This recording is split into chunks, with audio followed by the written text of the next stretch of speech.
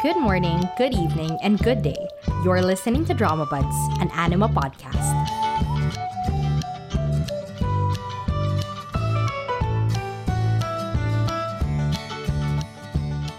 So hello everyone, welcome to today's episode of Drama Buds. It's a different one today. I'm not dissecting any particular drama. I'm dissecting dating shows, which, is a brave choice, but trust me, I have a lot to say. Now, I've seen a lot of Korean variety shows, but usually I see the ones with a fixed cast of comedians, actors, and idols, or sometimes those with guests that show, a day in their lives, like I Live Alone or Omniscient Interfering View. I don't know what the official title is. But yeah, usually those kinds of shows. And I've also watched K-pop survival shows, so yeah, that's a reality show. But this was the first time that I watched a Korean dating show. Now, I've been hearing the buzz about all these dating shows for the past year, but I only decided to check out Singles Inferno 2 because, might as well. I missed out on the hype for the first season, might as well check the second season out. And then when I finished that led me to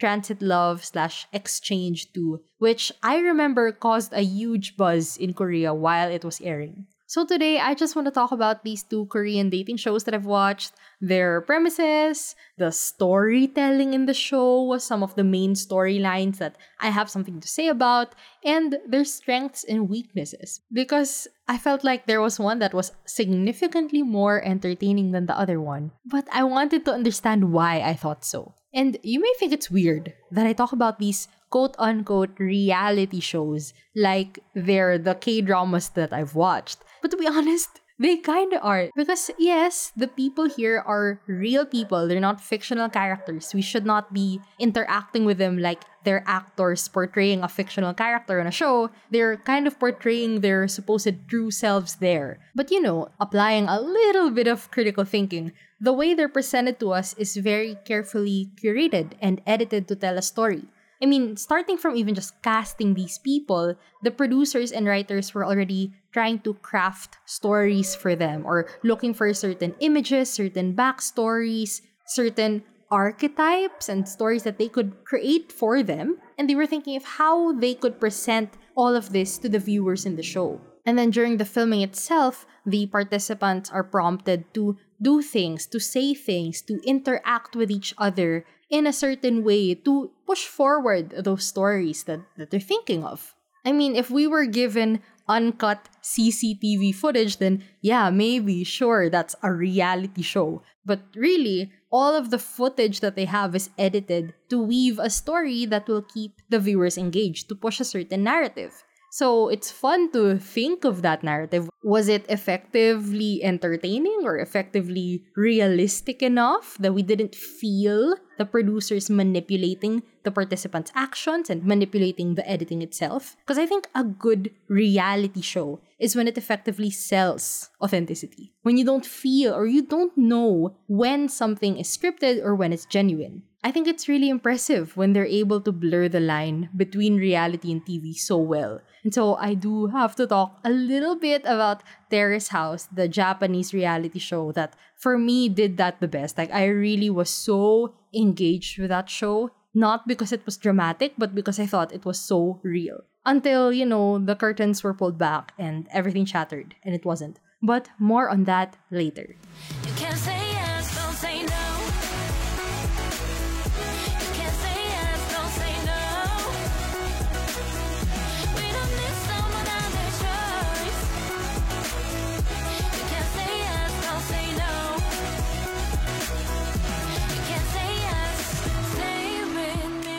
Okay, first, we're gonna talk about Singles Inferno 2.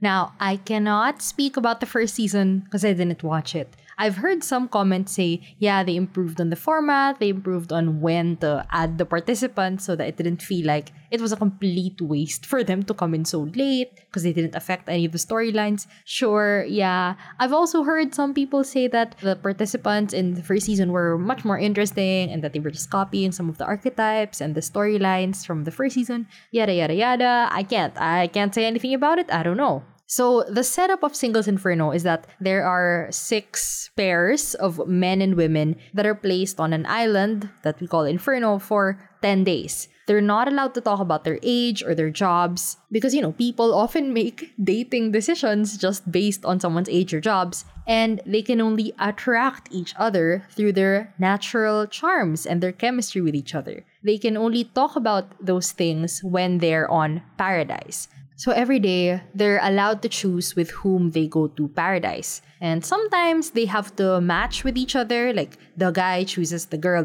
chooses the same guy. Or sometimes it's a unilateral choice that's given as a prize for a game or a benefit for coming in late to the island. They also have these panelists who talk about the interactions of the participants. Now, you'd think with the promo material of the show, all the bikini bodies and shirtless men, and of course it's a hot, deserted island, you'd think that this is Western. This is American reality TV. And, because it's produced by Netflix and not entirely by just Koreans, it can go there. It could go there. But instead, the Korean twist on it is that it takes these extremely attractive people and doesn't force them to be raunchy or catty with each other for the sake of drama. Like, yes, people are flirting. People can be attracted to more than one person at a time, or more than one person is attracted to them. But their interactions with each other, especially of the same sex, they're so friendly, they're so encouraging. The season 2 cast especially seems so close behind the scenes. They were so cute, like, the few days after the show ended because they could finally show how friendly they are with each other. It's probably because there was truly nothing to do on that island. And so they just got close because there was nothing to do but talk to each other and read books. And although I like the cast, and while I was watching it, I was really engaged, in hindsight, I realized that it's boring. And you can feel the producers and the editors pushing certain narratives all throughout the show's run. Like, you can feel that, there are main characters and supporting characters here. First of all, though, we have to talk about the fact that they couldn't force some people to be given a story. Sejong was one of the starting cast, but no one was interested in her. Some guys said they were attracted to her, that she was the first one who caught their eye, but no one ever made a move on her. And when you're sidelined like that on a dating show, the only way to get a story on the show is to antagonize other participants. But that's not what the show is about. She couldn't win any game to get a chance to go to Paradise, and it's not like the producers could tell her competitor to just lose on purpose. Because, they could still get a story out of Sejong losing and, who was it? Minsu winning. God, Minsu. They couldn't force it. They couldn't do anything with her, and so she really just sat there doing nothing, talking to no one. And then there were the contestants that stuck to a story way too early. I am talking about Yoongjae and Soon. I know they're supposed to be the wholesome, established couple that can't be broken up, but because of them, Sohee almost became the most annoying participant on the show. Basically, okay, in K-drama terms, Sohee is the pitiful second female lead who gives her all to only one person, and at some point, it's just annoying. Because she was crying. She was crying over this guy who she just met 3 days ago. Someone she barely knows, with whom barely anything has happened. Thank God that they salvaged her character, her image when Sejun arrived. And he was genuinely the funniest person on the show. And he actually was interested in her. Like, thank God that happened. And it's apparently not scripted, so good for them. He liked her and he made her feel liked. And after this long arc where she was just pining after a guy who was in the only, quote-unquote established relationship in the show, it felt like a true K-drama. She got a K-drama story, so good for her. Now, the main source of drama on the show, the main plotline of this show, involved Sulki and Jinyoung. First of all, I gotta do this for my girl Sulki.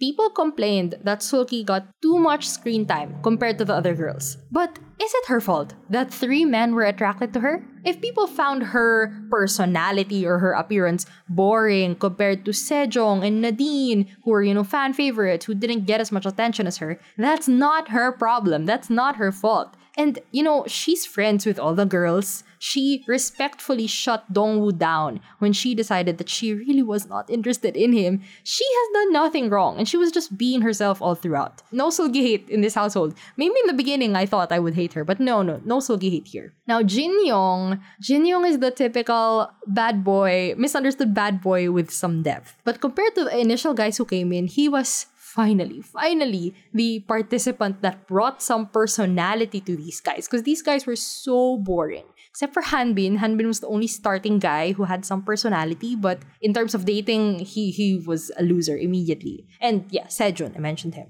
Now for Jin Young, 4 girls were interested in him, but he had instant chemistry with Sulgi. As in, the pool scene in Paradise is like genuinely scandalous. Okay, it was so scandalous because what's happening here? Are we allowed to watch this? Nothing's happening, but just the atmosphere of it was insane. And so you may think, oh, okay, well, it works out for them. They're gonna be given the typical bad boy gets the good girl storyline. But apparently not, because guys, it's actually the nice second lead guy who gets the girl in the end. Because, you know, the problem with Jin Young was that because so many girls liked him, he was always in paradise with them. And that made Sulki insecure. And in came Jongwoo, who only had eyes for Sulki from the very start. And while Jin Young was forced to go to paradise and, you know, actually get to know other girls and give everyone a fair chance, because that's what you do on a dating show. And people vilified him for this. People were attacking him for this. Like, yeah, it's your fault because you were with other girls. It's like, is that his choice? Was that his choice? Was he supposed to be rude to all those girls who wanted to get to know him? You would attack him for that too. He was just doing the decent thing, honestly. Anyway, this is the part of the show where you can feel the hand of the producers and the editors. Because they edited out the interactions between Jongwoo and Sulki. Like, they got,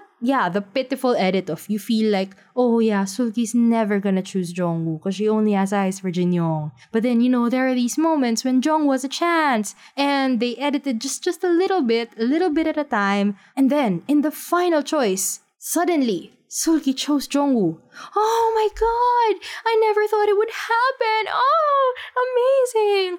But then, like, thinking about it, they just edited out a lot of their conversations. Because Jongwoo was, like, orbiting her, you know? He was, the term in Filipino is, binabakuran siya. He made sure no other guy got a chance to talk to her the entire time. Of course, they had more interactions than what we just saw of them. But yeah, they edited a lot of those out for the shock value that Jongwoo was chosen in the end. I just don't think nice guys should ever be rewarded. I don't think nice guys should ever be rewarded. And it seems like even in season 1, they had a persistent nice guy character who was rewarded. So, summarizing the show for its strengths, I guess it is a strength that they're only on this island for 10 days. And so everything is not that deep. All of their interactions are lighthearted, and so that's why you can feel like they're friends outside of the show because it never was that deep. Another strength is that the episodes are usually less than an hour and a half. So it's very easy to binge, which is great for Netflix. And another strength is that you get attractive people, but without much of the drama of American TV. Because a lot of people don't like the drama. Like, is it possible to make a dating show without that much drama? Yeah, it actually is possible. Now, the weaknesses are just, you know, the opposite side of the strengths. Because there are only 10 days on this island, there's only so much drama that they can manufacture. And the word manufacture is the key word because it is really forced. I think even the participants talked about how much downtime they had on the show that, of course, we weren't shown because that doesn't fit the supposed dramatic nature of the show. This is not slice of life reality TV where we just watch them live day to day on a deserted island. It really is desolate. It's so hard to come up with anything when there's nothing for them to do. Now, I mentioned that it's a strength that the episodes are so short, but because they limit themselves to 1 hour to an hour and 20-minute episodes, it is even more heavily edited to try and craft a narrative from limited footage. And because, you know, they're really trying to craft a narrative, and we don't really get to spend time getting to know these participants for more than just their initial image and what little interactions they have with each other, this makes the participants seem like archetypes. Like I'm saying the good, perfect silver spoon girl, and the misunderstood bad boy, and the persistent but loyal second lead guy, and the pitiful second lead female who finds herself with a Prince Charming who only has eyes for her, and we have the class clown who no one sees as a romantic interest. You know, they're archetypes. And people who watched season 1 say that some archetypes are straight from season 1. Also, another comment is that the panel sucks. I'm sorry, I love Lee Da-hee, I love Kyu-yoon, and the other two, I don't know them, but I think they're fine. But they as a panel suck. They have no chemistry with each other. They don't add to the discussion. They're afraid of criticizing anyone, and it's not like, I don't really think the footage they're being shown offers much to be commented on. And because of the limited runtime, they can't really delve deep into any discussion. So they don't really add much to the experience. They don't help me understand anything about the participants' interactions with each other or what happened. They don't add anything. And why would we waste precious minutes of this 1 hour 20-minute episode on them when we could be watching what little interesting footage we have of the participants? Ultimately, Singles Inferno is very surface level. It's a surface level show that gives surface level entertainment. It is limited by its concept, by this deserted island where nothing is going on. And so there's really nothing for the participants to do but flirt with each other. And if they can't flirt with each other and they don't have anyone or no one likes them, there's nothing for them to do. It's limited by that, and it's limited by the fact that it won't go full scandalous, but it won't be fully mundane and wholesome. Like, it's just caught in this middle where it can't do anything and reach its full potential. Because its full potential might veer away from what makes it different from American or Western reality dating TV. It's a tough position to be in, and I don't know exactly how they can improve it. But yeah, in hindsight, I didn't realize how little there was to watch on Singles Inferno until I watched Transit Love 2.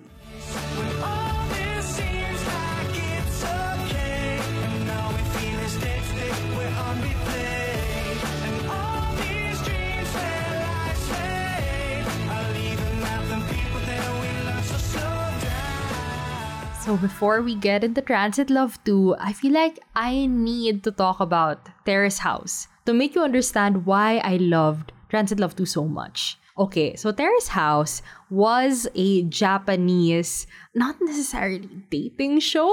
Basically, 3 pairs of men and women live in a house together. We see their lives, their careers, and their relationships with each other develop. When one leaves, they're replaced by someone of the same sex. And there's no set length of the show. Some tenants can live there for almost the entire run of the show. Some are just there for a few episodes. And the thing with Terrace House is that it's not necessarily a dating show. Some people are here to just, promote their careers. And some are just there. They're just there. And Terrace House was so highly praised because in comparison to American reality shows, it felt so natural and light and real. It didn't feel like they were manufacturing drama. It felt like a typical Japanese slice of life anime or movie that was also providing insight into Japanese culture, modern culture, and their daily life. The quote-unquote drama came from the fact that people with different personalities, lifestyles, and values were living together and they were being filmed. The drama came from seeing people interact with each other and sometimes get into arguments for little things or just because their personalities were clashing. For example, the most iconic incident, I think, on the entire show for the several seasons of the show,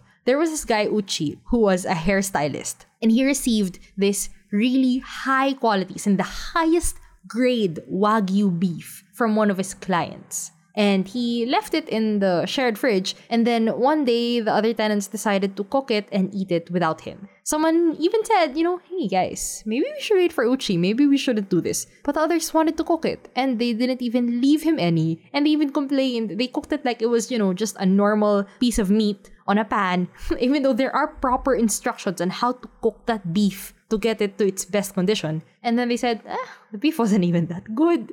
Oh my god. And so, when Uchi came home and found out that they all ate the meat that was a precious gift from one of his clients, they barely even apologized to him and his girlfriend at the time in the house. She knew the story behind the meat. She knew that this is important to him. This was a special gift to him. And she still pushed through with cooking it and not leaving any for him. And Uchi just broke down. Like, after he told them, like, it's not just the meat, And when he just wasn't satisfied with their non-apologies, he broke down and hid in his room and just got depressed for a few days. And the other housemates and the panelists made it seem like he was overreacting. But, if I were him, I think I would have felt the same amount of pain and hurt from that whole situation. And, you may think it's crazy that is one of the most iconic incidents on the show. Terrace House meat incident.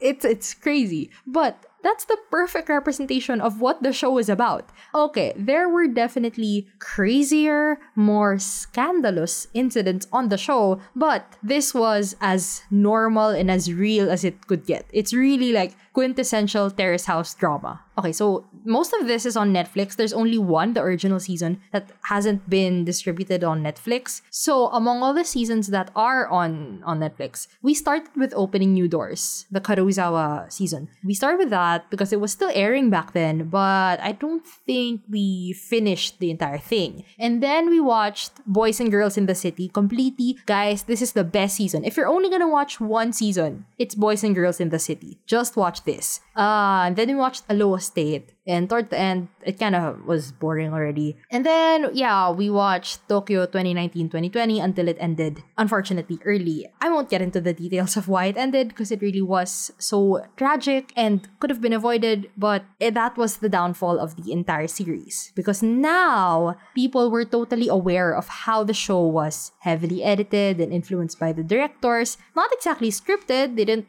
say exactly what you were supposed to say, but, talk about this topic or make this seem more like a bigger deal than it is or come off like that. And they would only film a few hours every week. And so the participants, if they wanted to do anything, if they wanted to say anything, it had to be when the camera crew was there. And then we have the panel because Terrace House also had a panel. The panel did not help at times because they would make fun of tenants for their reactions, like laughing at Uchi for crying over the incident, or they would make comments that vilified one tenant over the other instead of directing the commentary, directing the narrative to try and understand both sides, like if that's possible. And because, the participants were gonna live there for an undetermined period of time and they were still living their daily lives and going to work, they could see everyone's reactions to the show and to the versions of themselves that are being presented to the audience. The production team just did not do a good job of protecting the participants from that because of the drama that they needed or the story that they wanted to tell. And so, now that we know the dangers of this kind of reality TV, how do you strike the balance of having, genuinely engaging drama and fun commentators? Like, they were kind of funny at times, having fun commentators that add to the show. I really did get some insight on Japanese culture and, what was happening in those interactions from the panel. Yeah, and they didn't feel like they were wasting precious minutes. How do you have that while protecting the participants? Is it possible to protect them while showing supposedly their day-to-day lives like that? How can we make something as close as possible to Terrace House, but remove the toxicity and still make it feel as real as possible? Because that's what sets this apart from the Korean dating shows that I've watched. It's not a dating show, it's a daily life show. No matter how, fake it is now,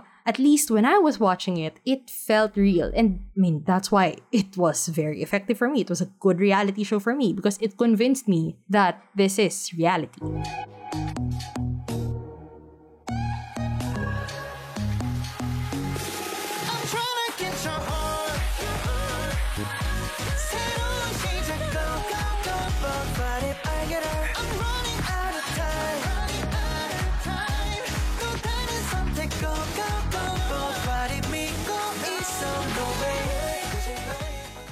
now we move on to the main event, the closest I've gotten to what I felt for Terrace House. Transit Love 2. Basically, in Transit Love 2, or Exchange, on View it's Exchange. There are 4 pairs of men and women who live in a house together. Secretly, one of their exes is living with them, but that's not revealed to each other and to us, to the audience, immediately. Every night, they're sent a text and they text back the producers who made their heart flutter. So when they receive messages, they don't know who sent it necessarily, but they are told if their ex chose them or not. So, connect the dots, figure it out yourself. Sometimes there are prompts that make them go on formal dates with each other, but they can also go on informal dates if they want. And the producers created these convoluted ways to make the participants interact with each other and with their exes anonymously. So, spoiler warning, I will be revealing some of the exes here, but I won't be spoiling the final choices. And trust me, when you watch the show, you will be unsure of their final decisions until the very end. So, I say that this is the closest I've gotten to Terrace House because, similarities-wise, they are living together. That's it. Basically, that's it. They live together in a house, except the drama is not about, the subtle tensions of living with strangers. It's actually about dating. That is the drama of the show. And I think Transit Love 2 solved a lot of Terrace House's issues because they only lived together for 3 weeks, and all of this was filmed months before the commentators even got together and started watching the edited footage with the full storylines and all. So because of that, they were really able to maintain distance, from the participants and control the narrative. Though, of course, they had some tense situations and sometimes people's personalities were coming off in an unpleasant way. It never got too bad, and the commentators always tried to direct it positively without being too sanitized. I feel like Singles Inferno 2's panel was just so sanitized. They weren't even saying anything anymore. Now the cast they got, the housemates here, they're amazing. They gelled together instantly, and even, watching them play games and drink together, it was fun. Once again, people loved Terrace House, not just for the chill vibes, but because, you felt like there were real relationships and friendships being formed here. Transit Love 2 also gave that. They lived together for 3 weeks. They had so much footage and so many stories that they could tell with it. And if people, want drama in their dating shows, but without the American or Western raunchiness and cattiness, I'd say Transit Love 2 is even more dramatic than Singles Inferno 2. Even in terms of the drama, they outperformed them on that. Because, just the premise of meeting your ex again, that's dramatic enough. But my God, they really milked all the emotions that they could get their hands on.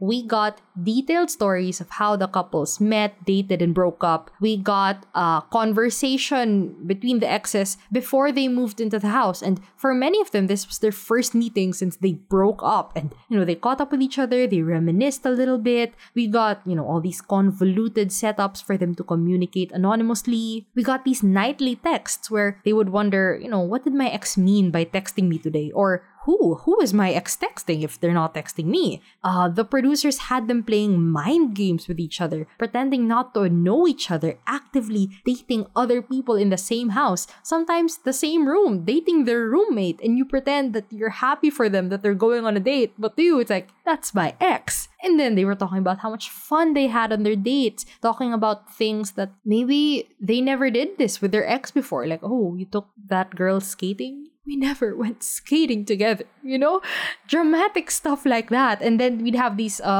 interviews, these talking heads, and they would just be crying and like, oh my god, girl, this is intense. The best part about this very dramatic, emotional show is that I genuinely cannot tell which parts are pushed by the PDs or not. For example, we have this wonderful guy, Wonbin, who is just a complete softie, and his first love and last girlfriend was Jisoo, who broke up with him 3 years ago. So for most of the show, Wonbin was everyone's friend, but no girl was really into him, and he's not an active pursuer kind of guy. I don't know why he was here. He was like the closest we got to a Sejong level side character. But we love Wonbin. We all love Wonbin. And then there was a time when Jisoo also stopped pursuing this guy because he was more interested in someone else. So when she and Wonbin were alone, he started comforting her, and they actually reconciled and clarified some misunderstandings from the time that they had just broken up. So they were on good terms at that point. And for a while, I thought it was scripted that he was starting to show interest in her again. He was picking her for dates, he was talking about their past, and I thought, oh, they had to do this because they both have no story. And this would, bring them some screen time because they both had nothing going on. And then, on one of their dates, Jisoo broke down because she's been really cold to him the entire time that they were on a date because he chose her unilaterally, and she broke down because she felt like he was always talking about their past relationship, and she felt like, I'm not the same person that you were so in love with 3 years ago. And when they were together, she always felt like she was the terrible person because he was so nice, which is a statement that can be unpacked. But okay, let's take her word for it that she just felt terrible because he was so nice. And him always going back to that time, reminiscing on that time, makes her feel like, am I still that terrible person?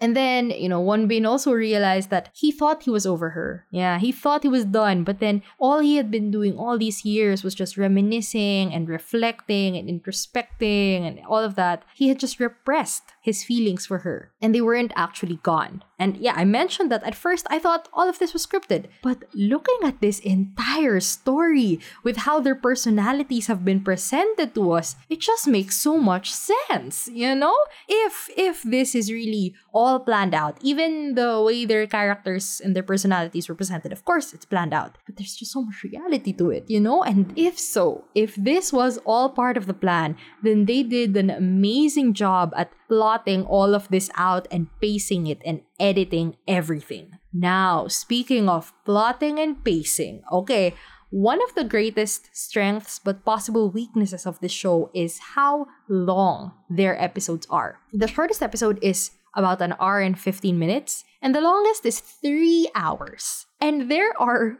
around 5 episodes that are 3 hours long. Towards the end, all of them were at least 2 hours long. Now, long episodes allow you to really, really get to know the participants and their relationships. We watched their dates in full detail. We saw all their conversations throughout their dates. We really got to see their chemistry and how they are together. Unlike Singles Inferno 2, which was withholding a lot of footage, not just because of the limited runtime, but because they were aiming for shock value, and also because I think a lot of their dates, there was nothing. There was no chemistry there, no drama there. It was pointless. And so, okay, back to Transit Love. The seemingly unlimited runtime made them willing to drag out scenes. They were willing to drag out scenes of just the participants crying and reminiscing again and again and fighting with their exes. My God, watching the fights here is exhausting. At some point, it really was just exhausting to watch, but I couldn't stop because they want you to see everything, the good and the bad of these relationships, and understand that no matter what decision they would make at the end, it was a difficult choice. This show gave me a better understanding of real-world relationships, including relationships that, you may call it toxic, but honestly, it's just a normal relationship. Now, to go into detail on the couple that I cared about the most on this show, I'm sure there are people out there who did not like Nayeon and Hidu's story in the show, but I rooted for them. I can't believe I'm admitting that. Okay, so Nayeon and Hidu, I can explain their whole relationship to you. They were an on and off couple for 4 years that broke up just 6 months before the show started. And, he was always scolding her for being clumsy and naive and making her feel like her personality and her actions were so unacceptable because he feels like he's always living the right and proper way. Do you get what I mean? Not in big things, even just in the little things. And I guess Nayeon's faults on her end involve her very open book personality. She would rant to her friends about their relationship issues, and when Hidu heard about that, he felt uncomfortable around them Right?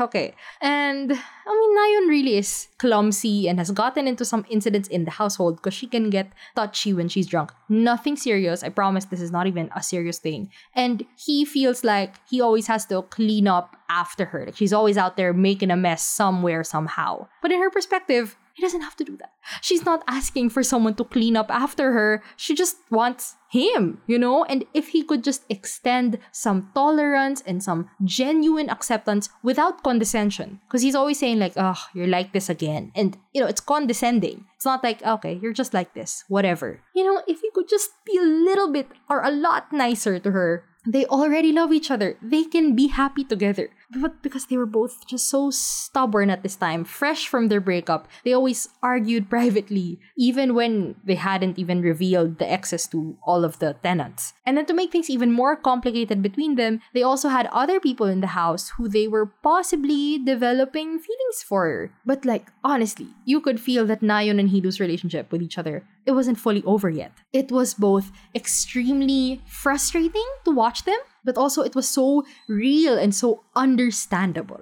Nayeon and Hido were the true will they won't they couple of the show. And until the very end, I still could not tell what was going to happen to them. Now, the strength of this show is that the premise in itself was dramatic enough. They did not struggle to manufacture drama, okay? And living together for 3 weeks gave them so much footage, and they showed complete characters, not just simple archetypes, okay? They were complete, quote-unquote, characters with complete stories. No one in the cast got, sidelined because they were all still able to give stories to everyone. And once again, just with the base story of being exes in this house together, you have a story. You have something to work with. Another strength, the cast had great chemistry immediately. And by the end of it, they all felt like true friends. Like they were all rooting for each other to end up with each other. I was really happy for that. Even if, this girl was still in love with her ex and her roommate was dating her ex and that had just been revealed, like she had to clarify that I really love you. You could really be my best friend.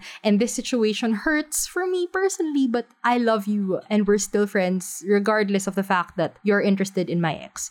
So wholesome. I cannot believe it. And okay, aside from the cast having great chemistry, the panel had great chemistry as well. It felt like they were a group of friends watching the show together. And the panel was willing to have deeper discussions about the interactions that were being depicted without being too sanitized, or too critical and judgmental about it. And they were actually funny. They could poke fun at the cast because there were funny moments and the editing of the show is really funny. And they were also poking fun at each other, at themselves. There was substance, okay? There was substance in that panel. Now, the weaknesses of this show. It felt a little too real. It felt like there were real personal emotional stakes. It was not as lighthearted as Singles Inferno 2. And of course, the greatest weakness, which in a K-drama I'd complain if the episodes were more than an hour and 10 minutes long. But here, I was just watching 3-hour episodes like it was nothing. But really, they're daunting and they're exhausting. And because they had nearly unlimited runtime, there were portions and maybe storylines that were too drawn out. It's kind of like the Shin PD conundrum. My issue with Shin PD shows.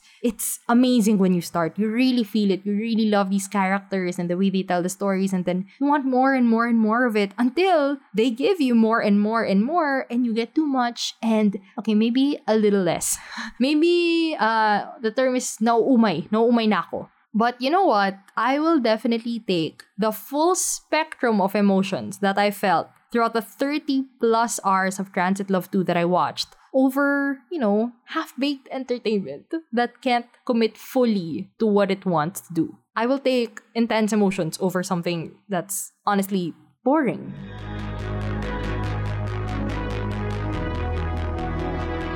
Do you really believe that? So that's it for me today. I told you that I had a lot to say about Korean dating shows. Did you doubt that I had a lot to say? And okay, I'm sorry to make this once again about writer Park Hye-young, the writer of My Mr., My Liberation Notes, and Another Miss O.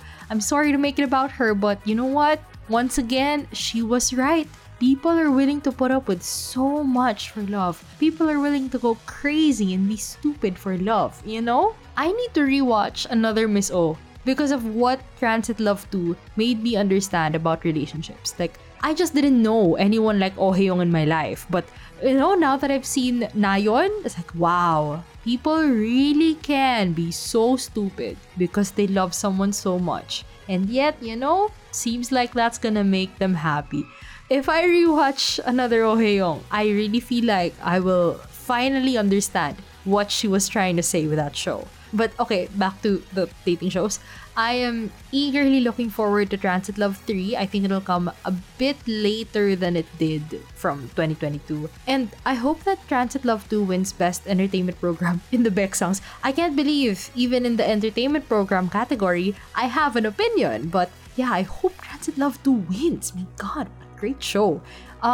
For Singles Inferno, I hope the third season is more interesting and they fix the format, fix the editing, fix something to make it more entertaining. I feel like it's only popular because, it's on Netflix and yeah, it is, a little bit more wholesome than American or Western TV while still having hot people, but this could be more fun. This could be even more fun. And, someday, I hope someone makes a less toxic Terrace House. That's all I want. All I want is to just watch people live together. See, even in variety or reality shows, I like slice of life. Like, it's very consistent in my preferences. Or maybe my love for slice of life was kind of influenced by my love for Terrace House. Who knows, chicken or the egg? But, anyway, that's it for me today. Thank you so much for listening, and I'll see you soon.